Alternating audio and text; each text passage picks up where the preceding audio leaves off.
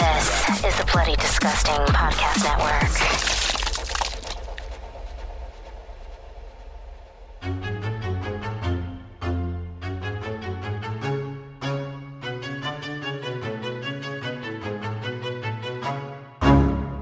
We're gonna carry on and plan the sequel, because let's face it, baby, these days, you gotta have a sequel. Ah!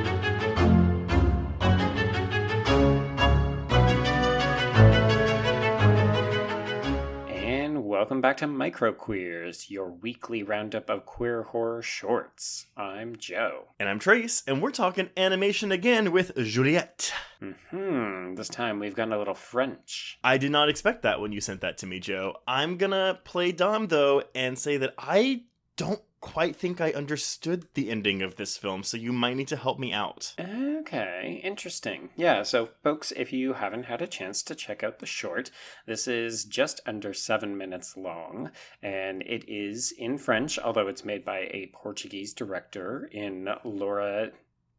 help me out, is it? I'm going to say Didazio. And of course, as per usual, the link to the video is in our show notes. Yeah, so if folks haven't had a chance to check this out, the very, very brief synopsis of this is Juliette is a shy girl terrified to catch a ride with two women that are not paying any attention to the road. Yep. Of course, I thought there was I think you were going to continue. No, I know.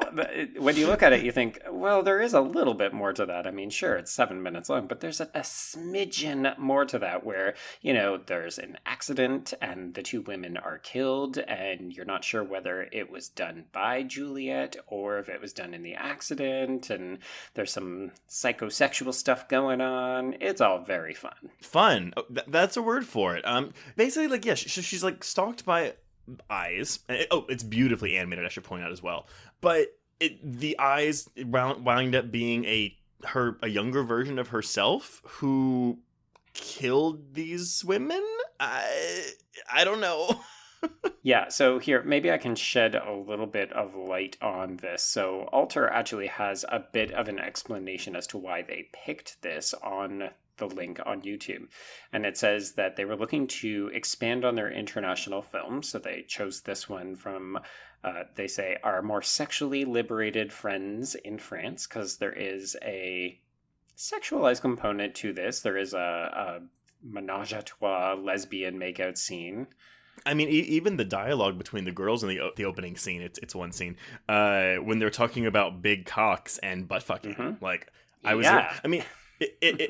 I've seen, like, you know, mature animation before, but it always kind of takes me aback because I think my mind is still in, like, that this is for children mindset. And so, yeah, to hear them talking about big cocks, I was like, all right, okay, you do you, Juliette. Well, it's important to note, too, that although this is a Portuguese director, I'm presuming that she's working out of France, which is why this is in French.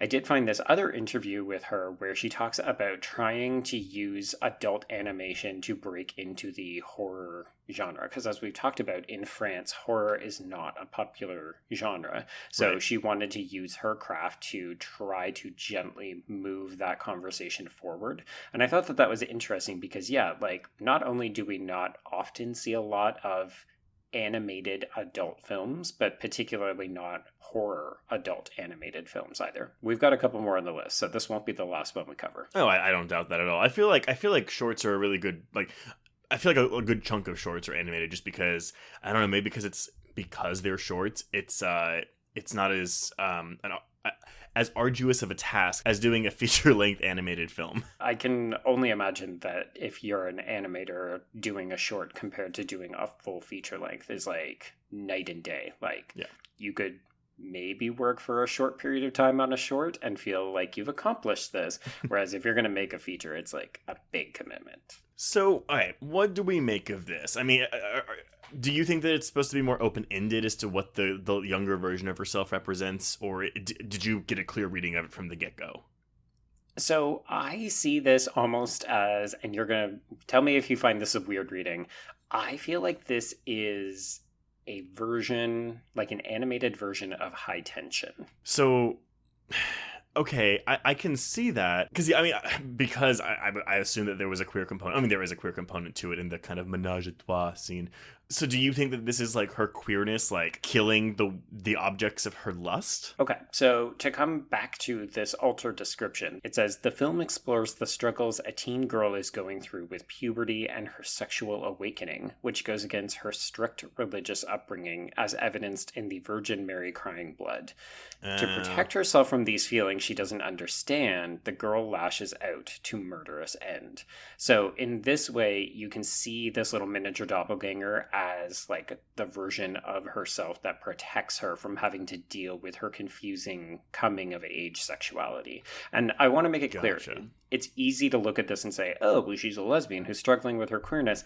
I actually read her as a bisexual because there's also the scene where she looks at the man's torso on the phone and gives it a proper lick. No bi erasure, that's good. So, hey, but do you find that, because obviously the biggest complaint with High Tension is that it's possibly homophobic. I mean, we haven't discussed it on our main feed yet, but that's definitely a complaint lodged against it. And with that reading of it, I don't really view this as that, especially when you bring in the religious aspect, because I mean, if you grow up religious and you are queer, there's like a self-hatred. I mean, I'm only speaking from my point of view, of course, because I grew up, as I've discussed before, Catholic. There's like a self-hatred there, or like a constant feeling that you're wrong. Mine never manifested in murderous ways, but I guess I kind of get it. Yeah, I mean, there's definitely something here that suggests that it's the fault of religion for causing her to feel like the feelings she's experiencing are unacceptable and therefore resulting in murderous impulses. But are we led to believe that she killed the girls after the fight? Okay, after the crash. Sorry. Well, it's a bit of a fight where she's like, pay attention to the fucking road. Stop looking at dicks on your phone. Kids, this is a PSA. Don't look at dicks while you're driving because you could get into a car accident. To be fair, the girls were being real bitches to her. They were not nice to her. So, I mean, there's also an aspect of bullying there. So when coupled with those feelings of sexual awakening for a member of the same sex, I like it kind of goes hand in hand, I guess. Also, sexual attraction for your bullies, too. That's a whole other avenue. Indeed, yeah. I mean, I think the thing that I gravitated to in this is the dichotomy between the ages, right? Like, Juliette is clearly younger, and that's why she doesn't have the experience with these feelings, and that's where some of the problems are coming from. Mm-hmm. But it's also because these two girls are so hyper-sexualized in the front seat, right? Like, you know, they're literally pulling off their seatbelts so that they can take a better look at this man's torso. And I also love the decision to use an actual photo as opposed to an animated photo, because it's so visually striking. Not just because, I appreciate a good torso, but of course. Also, though, like the girls, all three of them are very top heavy, I guess is the phrase I will use. When have you ever been polite about boobs? And so I mean that would make sense that the murderous side of herself has not sexually matured in the body. Like, she is like a child. She hasn't developed her breasts yet. Yeah. I see Alter describes the animation style as a sexualized good girl of Betty Boop. And I was like, oh, yes, I see it now. And this might be so reductive, but I was getting anime vibes from that, from the oversized breasts. But yes, the Betty Boop is probably a more apt comparison. Yeah, because anime doesn't actually...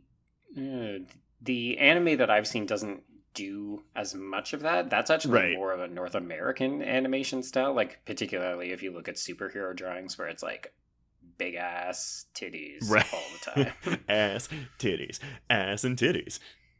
Have you never heard that song? I mean, it sounds familiar. 2 asses, 4 titties. 2 asses, 4 titties. Okay, not where I thought you were going with that. It's a song. No, yeah, but I think that does make sense.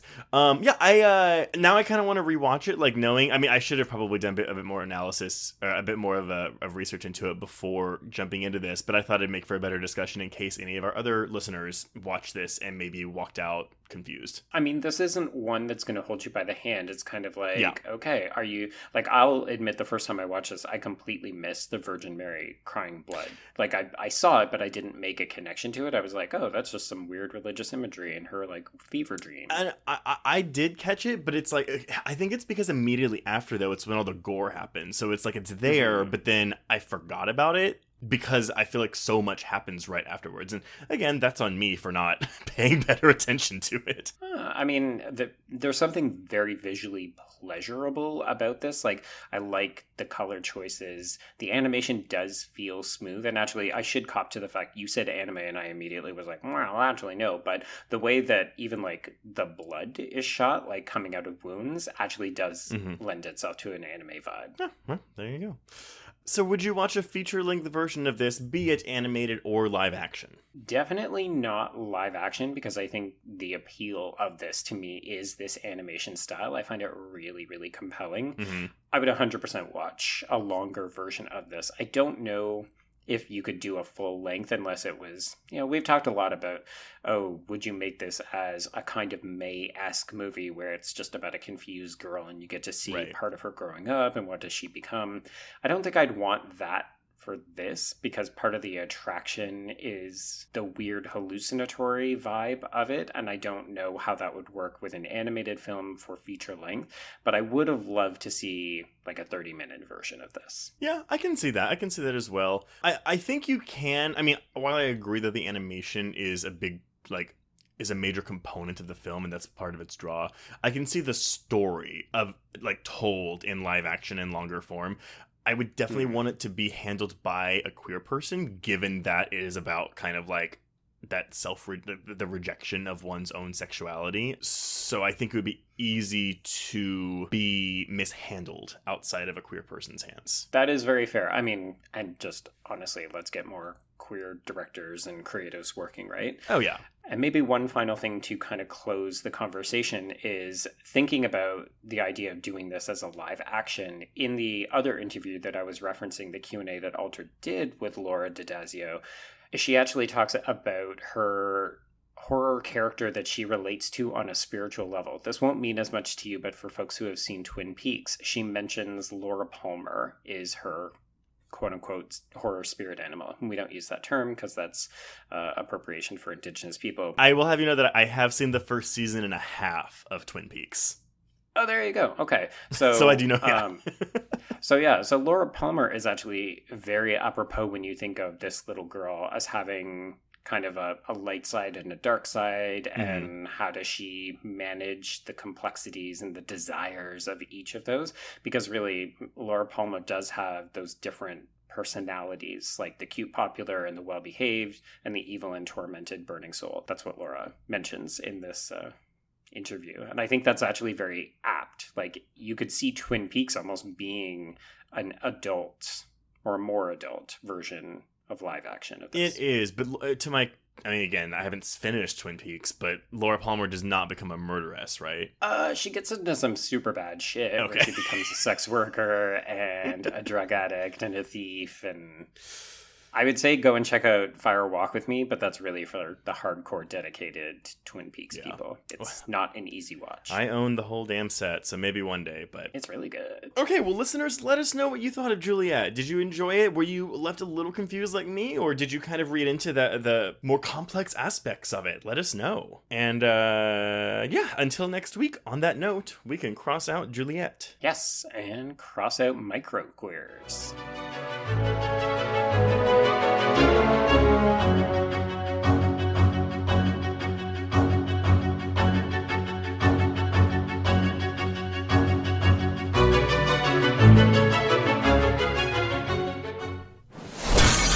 Bloody Disgusting Podcast Network, home of creepy, disturbing, and terrifying creepypastas, SCP archives, weekly full cast storytelling, the Pora Queers, genre commentary from an LGBTQ perspective, and the Boo Crew. For horror-centric interviews, listen free wherever you stream audio and at bloodydisgusting.com/podcasts.